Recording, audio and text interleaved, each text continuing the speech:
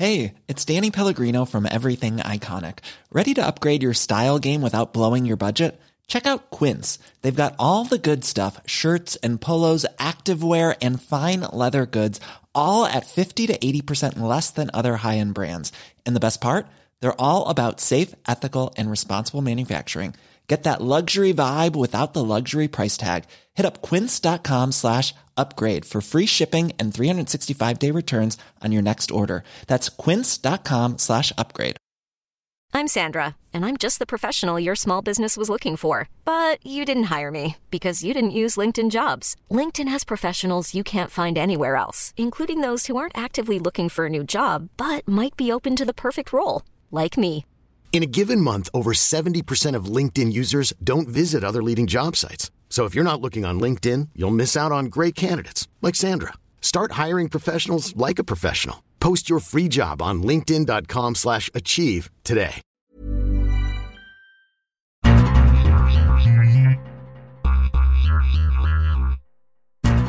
Welcome everybody to this edition of the World Soccer Talk podcast. I'm your host, Richard Farley. Thank you very much for joining us. I'm here with my normal co-host, Kartik Krishnaiyer, still filling in for Nipun Chopra, who is in India for the next few weeks. I'm going to be taking you into May, and by then, Kartik, the title race in the Premier League may be decided. But for this show, let's start outside the Premier League. Let's talk about the FA Cup semifinals. Two very entertaining matches this weekend. Manchester United with a 2-1 victory on Saturday over Everton booked their place in the final. They'll be facing Crystal Palace, who was vaulted into the final on Sunday with a 2-1 victory over Watford. Kartik, let's take them chronologically and talk about Manchester United versus Everton. A very entertaining match in this one. Yeah, Everton were very, very poor in the first half. To their credit, they came up in the second half, played with much more attacking intent. Lukaku's finishing touch eluded him, including from the penalty spot. Great save by De Gea there, but much more impetus from Everton. But unfortunately, you would have liked to have seen that from the get-go in this game, and you didn't. And given Everton's need to win a trophy, to win a cup, that they have nothing else to play for in the season. Their league place is pretty much cemented. They're not going to qualify for Europe by virtue of league place. It was a very disappointing performance. Yes, they played well for about 35 minutes, but not well enough. And rightfully, Manchester United advances to the final. It's hard for me to ignore the big picture issues around this game, even though we should probably talk a little bit about Manchester United on the brink of a trophy. We'll do that in a second, because throughout the course of this year's worth of shows, this year that you and I are back together doing this show for the first time in 3 or 4 years, you have been very consistent in your assessment of Roberto Martinez. It hasn't been a vitriolic assessment. It hasn't been, I don't think, overly critical, but you have expressed doubt throughout the year. And now, after Everton being excused from this competition in the semifinals after a somewhat poor performance, although I think it's a little bit debatable. A lot of people were blaming Romelu Lukaku for some missed chances. Regardless, like you mentioned, they were on the cusp of some much-needed silverware, and they've come up 2 steps short. It really seems like the focus is now turning to Roberto Martinez. What's your assessment of him? Do you think Everton should move on? Oh, they have to at this point. I mean, I think you've seen him lose a lot of the players. I think you've seen regression from guys defensively. They were surviving for a long time because of Lukaku's goals. And one thing that can go away is goal scoring rather quickly. If you're not fundamentally sound at the back, we see this with our league leaders, Leicester City. Their goal scoring, eventually Vardy and Mahrez stopped scoring goals. They picked up again now. But there was a stretch where they stopped scoring goals, but then they were keeping clean sheets, and they stayed right there at the top of the table or second or third the whole time. Never fell out of the top 4. Leicester, I don't think, has fallen out of the top 4 the entire season.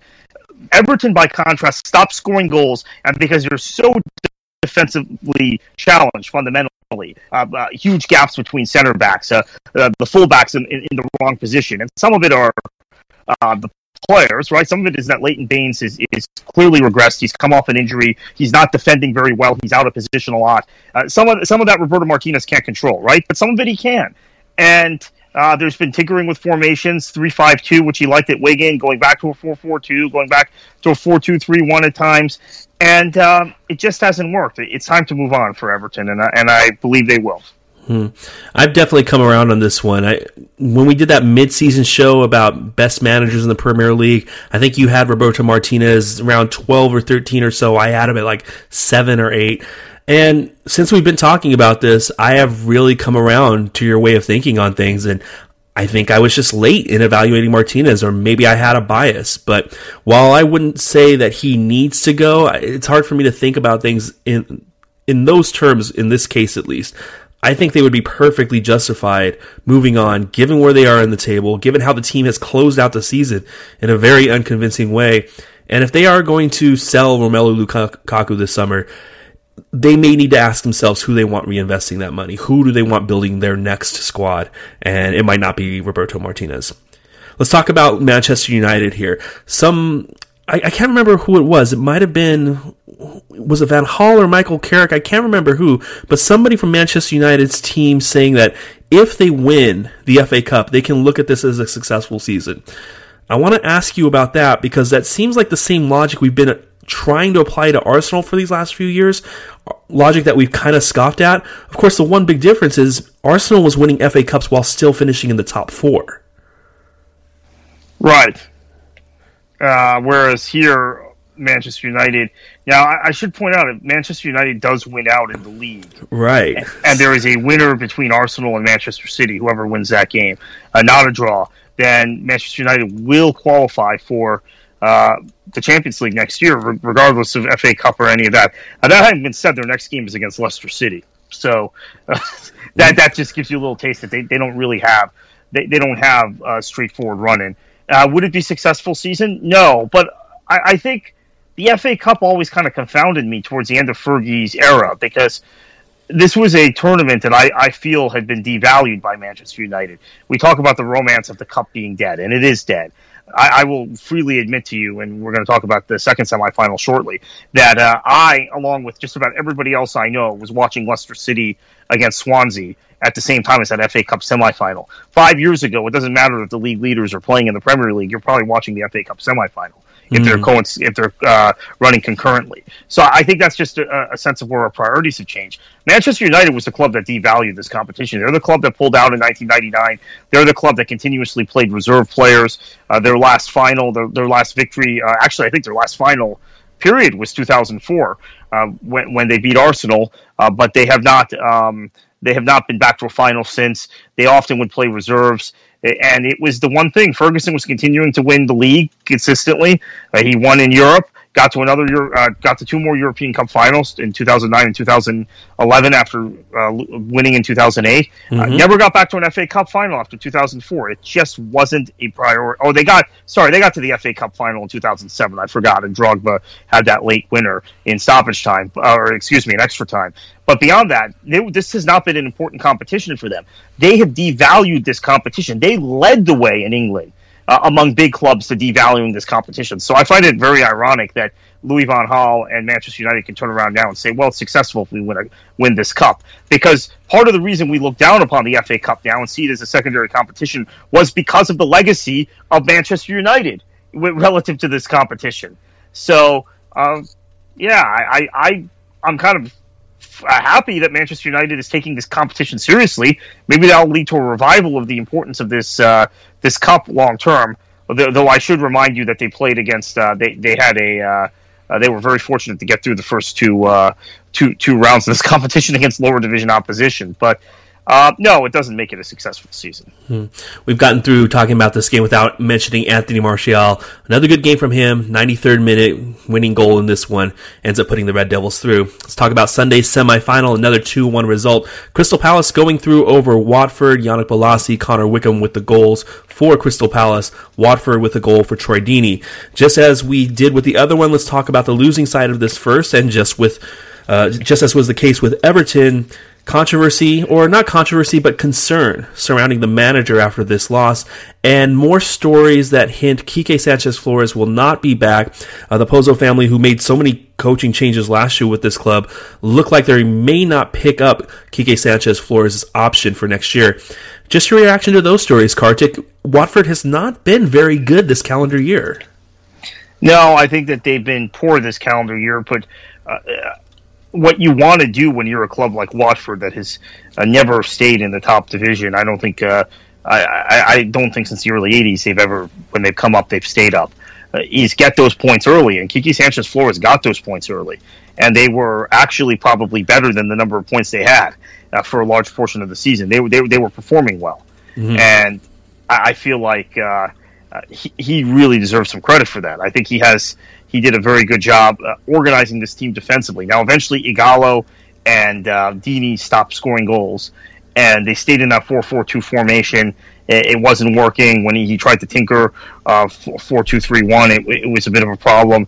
Really didn't have any other solutions. A lot of mishmash of players, right, that were bought in the last couple of transfer windows, particularly this summer, by, I believe, Goodine, who's now managing Swansea, had a lot to do with some of these buys that Watford had. But so Sanchez Flores had a tough job. We know he's a manager that has not lasted very long most places he's been. I think he's a fairly good manager, and he set up the structure and the system that now Simeone is taking to a whole nother level, right? Yeah, maybe best manager in the world, one of the best clubs in the world with Atletico Madrid. But he set that up. Little takeaway from this game is Etienne Capoue, who has been their best player of the season, looks like a pretty serious injury. Obviously, their games don't matter the rest of the season, but he won't be back this season. And maybe seeing a whole bunch of new teammates and a new manager next year with Watford. Knowing the Pozzo family consortium, probably. He's been a really great story this year because when he arrived at Tottenham, I think a lot of people saw him as a promising player. And as was the case in the pre-Pochettino Tottenham, he kind of just got lost in the shuffle a little bit. Goes to Watford, has reestablished himself, has been one of the better players at his position, not just one of the best players on his team. So an unfortunate ending to kind of a reaffirming season for Etienne Capoue. Let's talk about Crystal Palace. Let's stick with the manager here because, as is the case for most of the season, Alan Pardew has slightly overshadowed his club, mostly because Alan Pardew has a bit of a narrative to him. And throughout this point in the season, Crystal Palace has fit that narrative where they looked very strong in the first half of the season. Second half struggles has led a lot of people to speculate why Pardew's teams always go through this. The difference here is now that Crystal Palace is in a cup final, people are forgetting that they're in 16th place in the Premier League. People are forgetting that, like Watford for most of 2016, this team hasn't been that good. I don't know what to think about them, Kartik, because the results they've been getting recently, with the exception of the draw at the Emirates, have been against reasonably poor teams, whether it be Watford or Norwich. At the same time, people are going to remember, no matter where they finish in the league this year, that they got to this cup final.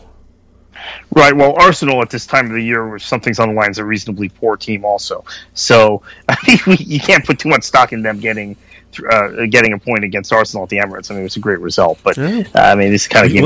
We saw it again this weekend. I mean, it looked like Arsenal had something turned around midweek, and then they can't beat Sunderland. Right, and we'll get to that shortly in the show. Yeah, I don't know what to make of this because obviously there was a focus on the FA Cup going on at both Watford and Crystal Palace. Which is an odd thing now, because as we said, most top-flight teams in England just kind of toss this competition away, led by Manchester United through the years. So, I don't know. It would be quite interesting to see them win the FA Cup and finish 17th in the league or 16th in the league. It's especially after having been 5th on Boxing Day. It's just defies all reality because they've won one game in the Premier League since December 14th. One game. And they have won now. They have gotten through 3rd, 4th, 5th, 6th, 7th. They've gotten through 5 rounds of the FA Cup. So they've won 5 games in cup competitions and 1 game in the league over the course of the last 4 months or so. That's just... I would be... I would challenge some of our historians out there. I guess I'm a historian too, but I don't know that I have the time to do this, to find another example of this in recent history. At least in the Premier League era, where a Premier League team can only win 1 game in after Boxing Day in the league, but has ripped through the FA Cup. And a lot of the FA Cup matches that Crystal Palace drew. Now, of course, they did get by Reading in the last round in the quarterfinals, but everybody else they played have been Premier League clubs. So they're beating Premier League clubs in the FA Cup. It's not just that they were playing League One and League Two teams and got a fortunate draw. They had to go to Southampton. They had to go to... Did they go to Spurs? I think they were at White Hart Lane. Yeah, and they've gotten through all these matches. So it's a bizarre thing, and maybe just another indication of pardoing, for lack of a better term. I also think that this is a good argument for anybody, and this comes up every year from people that are nostalgic for soccer the way it was 20 years ago. Anybody that wants to argue that we should take these cup competitions more seriously, or every once in a while you hear people saying, well, maybe the FA Cup winners should get a Champions League spot. Cup competitions are fun to watch, and they're exciting to see the bracket unfold, and it's interesting to see who the draw favors and who gets bad luck in the draws. But they aren't necessarily representative of who are the best teams in a league are. We can see from the broader sample size, and we can see from the last 5 months of soccer, that Crystal Palace isn't that good of a team. And so to reward the winner of a cup competition with something that a team that plays 38 games and proves themselves to be demonstrably better, that might get their spot taken from them to give it to a cup winner. I don't know. I like the idea that the cup winners get into Europa League. Europa League's a good tournament. It's not playing for the top prize in Europe. We can be a little bit more lax in who we let in there. But let's not let our romance for these cups fool us into thinking that anybody that wins one of these things is deserving of a Champions League spot. Neither Manchester United nor Crystal Palace, I think, are deserving, even though Manchester United, as you mentioned, still has a really decent chance of getting fourth place in the league. We'll talk about that in a minute. Let's shift to first place in the league, and let's talk about the game that happened on Monday, because Kartik, I want to hear your reaction to it. Tottenham 1-1 draw at White Hart Lane against West Bromwich Albion. They score in the first half. West Brom gets an equalizer in the second half. Tottenham is now 7 points behind Leicester with 3 games to play. Do we still have a title race in the Premier League? No. Keep in mind, they have to go. Spurs have to go to Chelsea next week, and Eden Hazard's already gone on record saying that Chelsea would love nothing better. This would be some salvation for their season if they knock Spurs out of the title race. Looks like there's a very real chance they could have that opportunity. Now you care about results, Chelsea. Yeah, well, I mean, we talked about it. We talked about it for a couple of weeks. That if there was one game that Chelsea would get up for, it would be that game. Yep. And conversely, you don't want to get into conspiracy theories, although it's probably not going to matter at this point. If there was a game that they wanted to just mail it in, it would probably be the Leicester game, because they don't want Spurs winning the title. Well, it may not matter now, but this game Monday was just it kind of had that feeling. Yeah.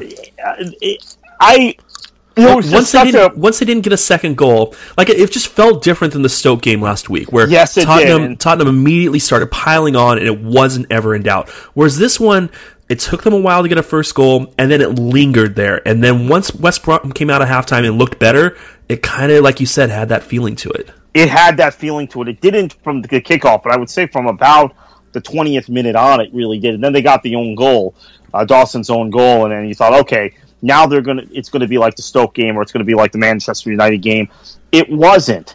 And you just think about the contrast of yesterday, and we're going to get to Leicester in a minute, but just the feeling around that ground, the feeling around just the football world, with the way Leicester went about their business yesterday, and we thought, okay, they did this emphatically, but Spurs are still going to keep the pressure on them, and they've got to go to Old Trafford next week. And then they've got an Everton team after that with a manager who's going to be fighting for his life. You never know what can happen there, and we're thinking we're playing the scenario ahead. But Tony Pulis's teams always tend to get results in these sorts of games. They're annoying. They're so annoying. I mean, it's not Tony Pulis's job to be anything but annoying. In fact, annoying in this context is a compliment, but they are habitually annoying. I mean, they did it in obviously a different manner, but they did it to Liverpool 2 seasons ago when that decided the title race that year. When Pulis threw caution to the wind, let Palace go for it in the second half, down 3-0, and lo and behold, they got 3 goals back. Yeah. And it happened the previous time. Yeah, and it happened the previous time with Stoke spoiling somebody at the very end of the season. I cannot remember who it was, but this is the 3rd time in about 5 or 6 seasons this has happened with one of his sides. Interesting. I mean, it's just not a team you want to face, because I don't think Spurs were terrible today. They obviously weren't as good as they've been the last couple of weeks, but this is a game that they've drawn or got a win in other circumstances this year. They obviously got a draw on Monday too, but I just don't feel like killing Spurs over this one. Getting a draw against West Brom, yeah, you don't want it, And I saw somebody retweet something from Ian Dark that said maybe Spurs weren't up to the occasion. Maybe this is just a result that happens occasionally over 38 games. It happens a lot over the 38 games. And it's ill-timed for Spurs. I just don't think it's a terrible result. It's just one that's probably means that the title race is over. Yeah, I would agree with that. And I think that Spurs, you just have to think about it being a missed opportunity perhaps for them. But at the same time, they've come so far this season. I mean, at the beginning of the season, when I was saying Spurs were going to finish in the top four, I was being laughed out of every conversation, including, I believe, on this podcast, by our colleague Lawrence McKenna, who just thought that was absurd. That I thought Spurs were going to finish ahead of Liverpool was one of the teams he took objection to, and I thought Spurs could finish ahead of Manchester United. And again, I didn't have them second; I had them fourth. But that was a laughable notion, and we're getting caught up in the Leicester City story. But I think Spurs and West Ham United. West Ham was very unlucky not to be in third or fourth right now themselves in the league. I think those are stories we have to take. Also from this season, and then look at the collective youth of the Spurs squad and the long-term plan Pochettino had, and the fact that Spurs, for once, Daniel Levy has taken a hands-off approach. He trusts his manager, and he's letting his manager build something long-term, something different, something special, not based on going and raiding the continent and overpaying for players and then trying to flip them after 2 years. This is a very different Spurs, and they're going to go from fifth last season to almost certainly second this season. That's serious progress, and that's a progress with a young manager. Now the key, and we'll talk more about this in the next few weeks, make sure he doesn't leave. I don't think Pochettino wants to leave, but Richard, you and I know how Manchester United and Real Madrid, how they'll queue up for his services and the kind of thing offers they'll make to him. So Spurs have got to make sure he stays long term. Yeah, things are lining up for Spurs. It looks like there's not the big push to get him out, at least this coming offseason. We've heard Manchester United links, but it seems like Manchester United has other people in mind. Real Madrid's probably going to go into next year with Zidane. PSG has some other people seemingly linked to them if they move on from Laurent Blanc. In another year, though, people will be lining up for Pochettino, so maybe they'll have another year to consolidate at White Hart Lane. Well, I guess we're gonna have to get used to not saying White Hart Lane here, huh? That's kind of weird. Let's talk about the other team at the top of the table. Talk about them briefly because it was a very convincing performance by Leicester. 4-0 victory over Swansea, taking advantage of an early error by Ashley Williams. Riyad Mahrez scores the opening goal. Leo Ulloa, filling in for Jamie Vardy, had two of his own. Mark Albrighton finishing the scoring late. Kartik, I say there's not much to talk about here because at this point of the season, like you said, even though they'd been allowing some goals at some point in the season, not scoring goals at others, everything seems to be clicking for them. Leicester is surging towards this title. Yeah, now it's not just a matter that they're going to win the title. This isn't going to be them winning the title on the final day like Blackburn did, the other real underdog story, although less of an underdog story than this Leicester team. And it looks like they might win this title by 5 to 7 points. They can win it this coming weekend. Right, they could win it with a couple of weeks to spare. Just quickly from this game, this is how much Leicester is on everyone's mind. So we have our Fort Lauderdale Strikers game. I'm once again consulting for the team. Played Jackson Moore Armada the other night in the NASL. We have our post-game meal with the communications staff. What are we talking about at our post-game meal? Well, we first talk about our game and the officiating. Then we're talking about, do you think he's going to go to a 4-2-3? And by he, I mean Ranieri. 4-2-3-1 tomorrow. Who's he going to put in? Is Mahrez going to play in the hole? Everybody in the football world, doesn't matter if it's lower division soccer here in the United States, like the Strikers, team out in Qatar, Thailand. Everyone is talking about Leicester City. The conversation inevitably turns to them. And we ended up having this long conversation. You think Mahrez is going to play in the hole maybe, and you play Okazaki up top? Do you bring Ulloa in? What about Jeffrey Schlupp? Albrighton. I didn't see Albrighton getting dropped. I thought what would happen is Albrighton might move to the right, play Schlupp on the left, move Mahrez into Okazaki's position, push Okazaki up. And then the other question was maybe Andy King starts in that position, and you drop him back a little bit, and you play him behind Okazaki. Mm-hmm. What Ranieri, in fact, did was start Ulloa in Okazaki's position, start Okazaki in Vardy's position, but then get the pace from starting Schlupp instead of Albrighton. And what a team guy Albrighton is. He started the last 28 games, I think it was, and he sat in this match for tactical considerations because you need Schlupp's pace without Vardy in the team, and he takes it like a teammate. He applauds Schlupp off the pitch when he comes in to sub in for him late, goes on and gets a goal of his own. And I have to tell you, the other thing that I just really loved was Ulloa is a guy that was he was the focal point of the attack under Nigel Pearson. Mm-hmm. Strong, tall target player, not tall, but strong, big target player, target on set pieces, which is the way Pearson liked to play. And he's been very much out of the mix this season, almost a forgotten man. When he's been called upon the last 2 weeks, he's come through in a big way. And he scored an Ulloa goal in this game, a set-piece goal, which is like what he did last year, which is why Pearson preferred him for much of the season to Vardy. So what we're seeing is the guys that Ranieri has made focal points of this team that were kind of on the outs last year, which were Albrighton and Drinkwater in particular, those two guys, and Vardy to a lesser extent, now have carried them towards this championship. But then they're getting support from the guys that Ranieri had kind of discarded that were core Pearson players like Schlupp, who's had a lot of injuries. That's part of the reason he's been discarded this year more, and Ulloa. That just tells you what a fantastic spirit they've got. Even though Ranieri is not the Tinkerman as much this season, he's still able to tinker enough to get those results, much like he did in the Watford game a few weeks ago. Remember, that was a real critical point when Spurs were making a run, and it looked like Arsenal might get back into the race also. Made those 2 changes at halftime and won that game. Fantastic. This is their title. They've earned it. I know I've read all these articles that Spurs are the best team in England, but how can you argue with the record? Leicester are not only in front of the table, they're now 7 points ahead through 35 rounds. It's hard to make an argument that somebody else is a better team than they are. Yeah.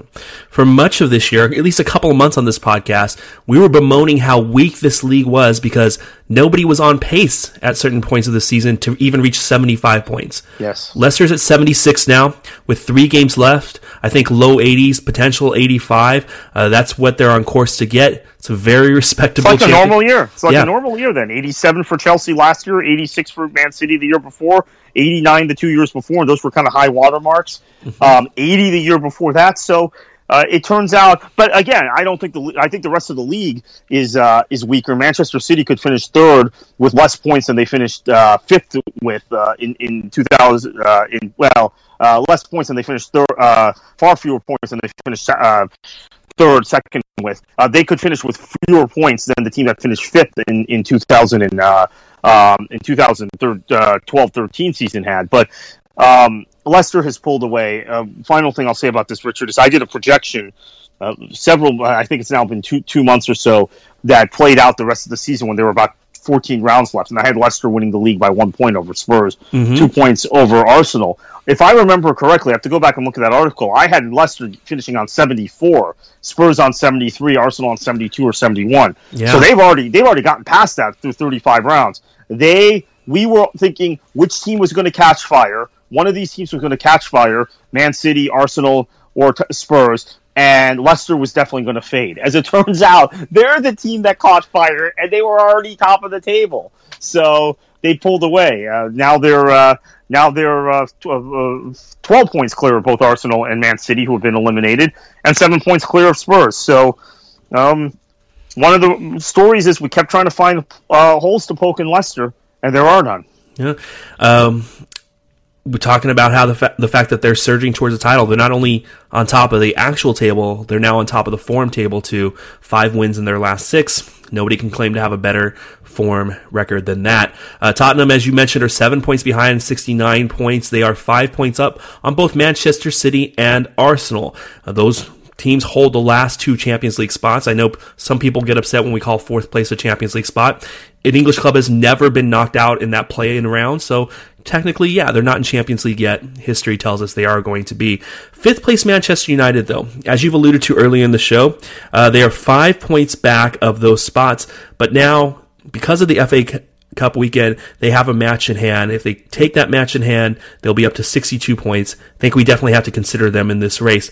Let's talk about the two teams that are tied for third in the league, Kartik, because they had very different weekends. Manchester City, a relatively easy weekend against a Stoke team that is fading silently into their good night this season. And then Arsenal, finding another way to drop points. 0-0 result at Sunderland, which I gotta admit, this doesn't seem like it's that bad. I mean, Sunderland is fighting for their Premier League lives. Arsenal was on the road. Sunderland has been playing decently for the last couple months, as you've reminded us. So on one level, a 0-0 draw there isn't that big a deal. On the other hand, you just want to see Arsenal play good for a couple of games in a row, and it's been a while since you could say that about them. Yeah. Well, I mean, given their tendency to be very inconsistent, they're and considering they've got Norwich next, maybe they're going to play very well in this game and give Sunderland a big break. I just don't know what to say though about Arsenal. They just do not have the mentality to compete at a high level. It's just that simple. It seems like it, and I think a lot of people have, in light of the league's best 11 coming out this week, Mesut Ozil not being on it, a lot of people looking at him, saying that his form has dipped from the beginning of the season, which is unquestionably true, but Mesut Ozil was playing on an unreal level for 4 months this season, and the fact that nobody has picked up the slack, and the fact that our worst fears that we talked about while Mesut Ozil was so good. Well, what if Mesut Ozil goes back to being the Mesut Ozil usually is, which is for a couple months he might fade away, and nobody has stepped up? We seem to find new reasons to be concerned about Arsenal every show. I don't want to dive into it too much, but a lot of our worst fears about Arsenal have come true over the last month of the season. It'll be very interesting to see if they can hold off Manchester United for that last spot. Of course, City is in the same boat. The difference is City seems to be surging right now. Arsenal is not. Keep walking down the table. 6th place, West Ham United. They now have a match in hand. They were off this weekend. They are 5 points off of 4th place. Liverpool is 6 points off of 4th place. They also have a match in hand. We're going to talk about their result in a second. Southampton is the other team that is still vaguely in the Europa League / Champions League picture. That I can't say that with a straight face. Southampton is only 1 point behind Liverpool. They have played their full 35 matches at this point. Kartik, let's focus at the other end of the table. We talked about Sunderland for a little bit. They are now out of the drop. 31 points through 34 games is the same as Norwich, but their superior goal difference, they have a 7-goal edge in that column, gives them 17th place. Newcastle United is 1 point behind both those teams. Norwich and Sunderland are only on 34 games played. Newcastle with 30 points is on 35. Let's talk about the Magpies for a second, because I think they got a point that a lot of people didn't expect them to get this weekend. Against a Liverpool team that has been playing very well both in League and Europa League, Newcastle got a 2-2 result at Anfield. I wouldn't say shocked by this, Kartik, but this is the kind of result that we've been waiting for ever since Rafa Benitez got the job. Yeah, it was a stunner. I don't know if that point keeps them in the league. It might not, but if it does, wow. They came from behind. They just look a different side. And I know we don't want to overstate the importance of managers. I think poor Steve McLaren,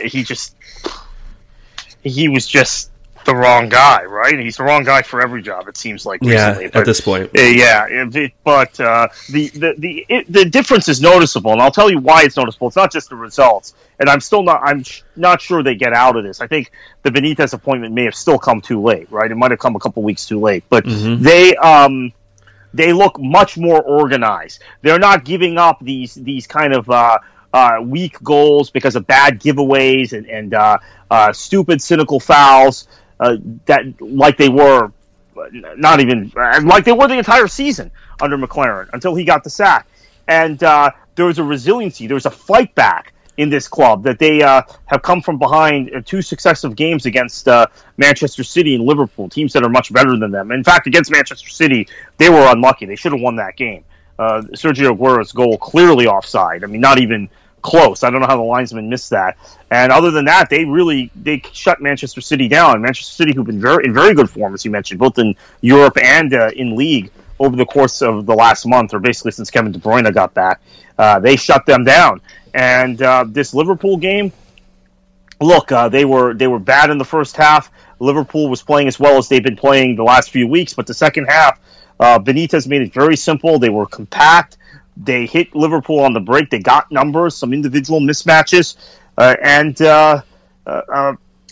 if anything, at the end of that match, it felt like Newcastle might get a third and steal all 3 points. So the big question for Magpies supporters is, was the appointment made too late? And if it was, what incentive does Rafa Benitez have to not exercise that break clause in his deal with Mike Ashley and stay and manage you in the championship? Because it's hard to see a manager like Rafa Benitez, who was managing Real Madrid just a little while ago, managing in the championship next season. But the way Benitez organizes his teams, that might be the surest bet you can make for Newcastle to come right back up. Otherwise, it's anyone's guess. The championship is extremely competitive. If there's some way to keep him as the manager and keep him happy, wanting to manage in the championship, then do it. If he's going to leave, you're going to need to go after someone like David Moyes, who's available.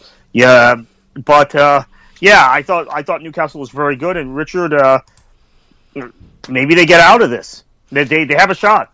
It's entirely possible. As bad as they were playing a couple weeks ago, they have 5 points through their last 3 games. If they get 5 points through their next 3 games, their last 3 games, they probably have a pretty decent chance of staying up, considering neither Sunderland nor Norwich have proven that they can really. It's also worth noting they play Aston Villa. One of those 3 games is against Aston Villa. Other matches this weekend that we haven't talked about just because there weren't very many implications associated with them. Aston Villa loses at home to Southampton 4-2. Southampton getting 2 goals from Dusan Tadic in that game. And then Chelsea with 2 goals from Eden Hazard win at Bournemouth 4-1. Let's take our trip into Europe very quickly. There isn't a lot to talk about in Germany anymore, although we could talk about Christian Pulisic some more. I feel like even though he's still performing well there, I feel like we talked about the significance of Pulisic last week. Really the biggest story in, aside from Champions League, probably the biggest story in European soccer is the race in Spain, where last week you and I were expressing tons of doubt about Barcelona. They had fallen into a tie for first place with Atletico Madrid at the top of La Liga. Since then, they've had 2 victories, Kartik, where they've outscored their opponents by a combined 14 goals, 14-0. One, their form did not hint that they were capable of that right now. They had given back 7 points in the previous 3 rounds. But secondly, with only 3 matches left to play and Barcelona seemingly finding their stride, so to speak, I think it's not too difficult to imagine them winning their last 3 games and winning this league. Yeah. I think that their win against Deportivo was really, well, not only was it 8-0, but it was really important, right, for Barcelona's confidence, and that looked like that was the toughest game remaining on the docket for them. But Atleti continues to get results, and Real Madrid is somehow getting results. I don't know. I still think Barca might drop points in one of these last 3 matches. Yeah. And Atleti's not going to. Although, I shouldn't say that, because Atleti and Real Madrid both have Champions League to worry about, which could create... can you believe we're talking about Barcelona being the team that doesn't have to worry about Champions League of the 3? Yeah, it's weird. We've just gotten so used to Barcelona performing so well, but again, that just goes back to how good Atletico Madrid is, and like you hinted, they're perfectly capable of taking 9 points from these last 3 games. They beat Malaga this weekend 1-0. Some controversy there with Diego Simeone. We don't have to get too deep into that, because the story here really is it really is whether Barcelona can win these last 3 games. I mean, they're all against teams that they should be beating. There's no huge battles here. They play Real Betis and Espanyol over the next 2 games. I think it's, at this point, like you mentioned, the Depor match looked like it was probably one of their more difficult ones remaining. It was on the road. They scored 8 goals in that one. I think, if anything, that tells me that they've woken up. Yeah, well, I thought that was going to be their toughest match, and I actually thought they might drop more points in that game. Maybe it was a matter of timing, coming just days after the Valencia game, where they pulled out of their funk, and it really made a big difference if they pulled out of their funk in that game. So, yeah, maybe they're home free now. I don't know. I just have an expectation that that Atleti's is gonna see this thing out, get all 9 points, and put pressure on Barcelona. And if something goes wrong, if there's a mistake at the back by Jordi Alba or by Piqué, I mean, we're seeing. I think Mascherano has still played pretty well, but the rest of their back line has been poor. I think you've got a big problem. No, I mean, one of the things they did over this last week was benching Dani Alves because of his poor play. Maybe that woke them up. Maybe it reminded them that Luis Enrique is still willing to make some changes, even though these next two games are going to be heavily favored, and their most difficult match remaining this year is going to be the Copa del Rey final against Sevilla. Bundesliga, both Bayern and Borussia Dortmund won. Bayern is 7 points up on BVB with 3 matches to play there, so one more win or one more BVB loss gets them a 4th straight title, which would be the first time in the modern Bundesliga history that has happened, remarkable as that is. Probably beyond La Liga, I'm qualifying this because I don't know how to put into context how interesting the championship race is at this point, because a lot of people are just not going to be interested in a second division race. That's perfectly fine. For those of the people that are interested in it, we had a shakeup at the top this week because Middlesbrough had a difficult week. They came into this week leading the league, but then had a very difficult match against Burnley midweek. They ended up drawing that one, and then they drew the weekend at home against Ipswich. As a result, Burnley is now technically in first place on 87 points with a plus 33 goal difference. Middlesbrough also 87 points, plus 32 goal difference, but Brighton continues to win. They are now tied for first place, 87 points, technically in third place though, with a plus 30 goal difference. Further down the table in the championship, it's still the same teams, still in the same order. All of them drew this weekend. Hull drew at home with Leeds 2-2. They're on 77 points. No chance at this point, no realistic chance at this point at least, to get into the top 2 spots. Actually, no mathematical chance either at this point. The championship is into its last 2 weeks. Derby is also on 77 points after drawing this weekend at home against Sheffield Wednesday. Sheffield Wednesday still in 6th place in that league. Kartik, let's shift our... Well, by the way, Brighton and Middlesbrough play in the final match of the season. Ooh. At the Riverside. So that's very likely going to be for one of those two. Right. spots. So basically, so Burnley controls their own destiny. If they win both games, they'll be on 93 points, and there's no way that both the other two teams can get 93 points. Yeah. I guess all three. If Burnley takes 4 points from these last 2 games, they're going to be up.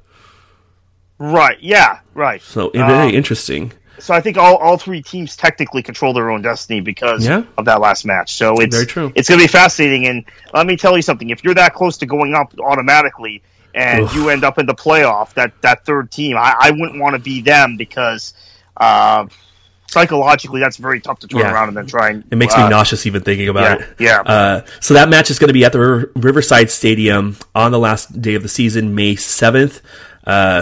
Brighton, though, has won 5 in a row. They're clearly the hottest team in the second division.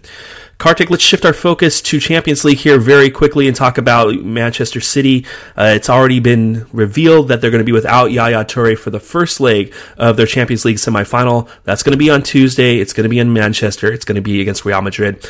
Tell me what your thoughts are on this matchup. I think losing Yaya Toure is big, but they have shown that they're capable of playing without him. Have shown they're capable of playing without him, but if you'll remember the last time these two teams played in Champions League at the Bernabeu, actually that leg, not the leg in Manchester in the group stage in 2012, Yaya Toure was just marauding on the counterattack, set up a beautiful goal to Dzeko, was really almost unplayable defensively for Real Madrid in that game. Now that was 4 seasons ago, but still, that they really view him as a major threat, particularly with some of the defensive deficiencies we've seen from Real Madrid. So I think they're going to feel relieved by this. It appears Cristiano Ronaldo. We'll see how effective he is. Mm-hmm. But it should be a competitive game. I mean, look, Manchester City seem to be a completely different team when Kevin De Bruyne is fit. And that's been the case throughout much of the season, both in the league and in Europe. And De Bruyne is fit right now and is feeling confident. And he's going to be well rested because he did not play at the weekend against Stoke. They didn't need him in that game, obviously. So he's gonna come on probably fairly refreshed, and anything could happen. This is gonna be very interesting. This matchup. You got De Bruyne playing, you've got Aguero in form, you've got a chance. The difficulty for me looking at this is we just don't know how big the divide is between Spain and England, which of course means nothing once two teams get on the field, but how much we really know about these two teams is affected by what we see from them week in and week out.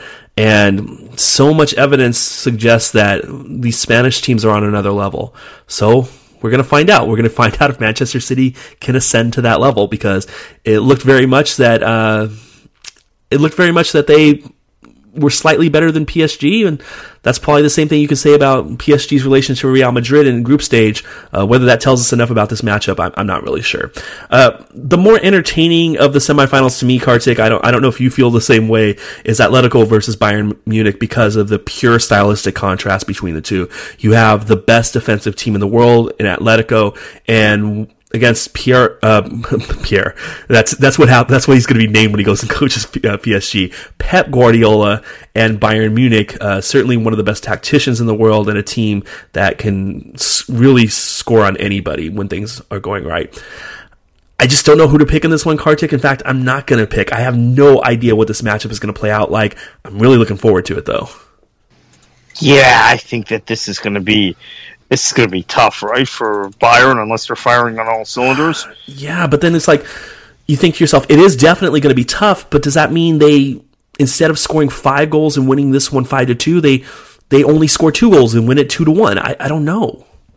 Well, that's possible, right? Yeah. So it is going to be a tough one. And we saw what Atletico did against Barcelona, which is cut from very much the same cloth that this Bayern Munich team has been woven from, and you wonder how it's going to be different for Bayern when Barcelona was never really in control of their tie against Atletico, even though they got those 2 goals when Fernando Torres went out. So I'm not sure. Yeah, it seemed like Atleti. Look, and I think a lot of people agree with this, and some of it is with hindsight, but Atleti probably would have just crushed them. Not crushed them, but it would have been 1-0 over 2 legs had Torres not gotten sent off. So I think that there's a general sense that that this was a situation where they were able to really dictate the tempo and the style of play and put their authority on the tie with Barcelona. Now, the general assumption is Bayern isn't any better than Barcelona, and stylistically they're very similar. So I think maybe we're all overreacting. People are just assuming Atleti is gonna put their foot on Bayern, and that's going to be that. And we saw large stretches of Bayern's tie in the round of 16 with Juventus, where they look decidedly second best. That having been said, when they were good in that tie, they were very good. And Juve is not as slouched defensively. No, they're not Atleti, but they're not exactly a side that leaks goals either. And they were opened up fairly easily when Bayern wanted to play. I think a lot of us want to see Atletico in the final just because of the Cinderella story that they are, but at the same time, Bayern might be the most talented team in the world. We'll have to see how it plays out. We're going to be back with you midweek to talk about those matchups. We're going to look forward to Liverpool in Europa League trying to win their own Champions League spot. They're in the Final Four of that tournament. But until then, for everybody at World Soccer Talk, I'm Richard Farley. Kartik? Enjoy your football.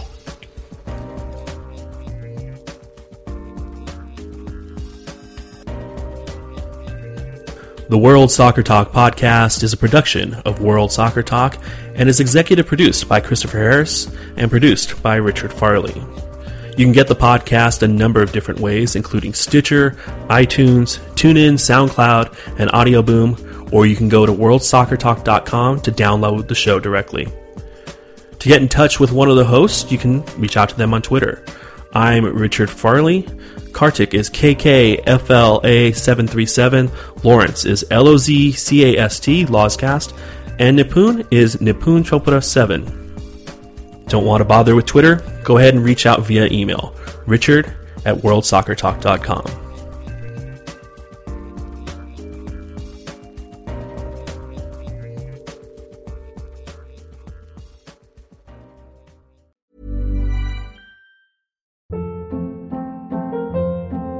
Hold up. What was that? Boring. No flavor. That was as bad as those leftovers you ate all week. Keke Palmer here. And it's time to say hello to something fresh and guilt-free. Hello Fresh. Jazz up dinner with pecan-crusted chicken or garlic butter shrimp scampi. Now that's music to my mouth. Hello Fresh. Let's get this dinner party started. Discover all the delicious possibilities at HelloFresh.com.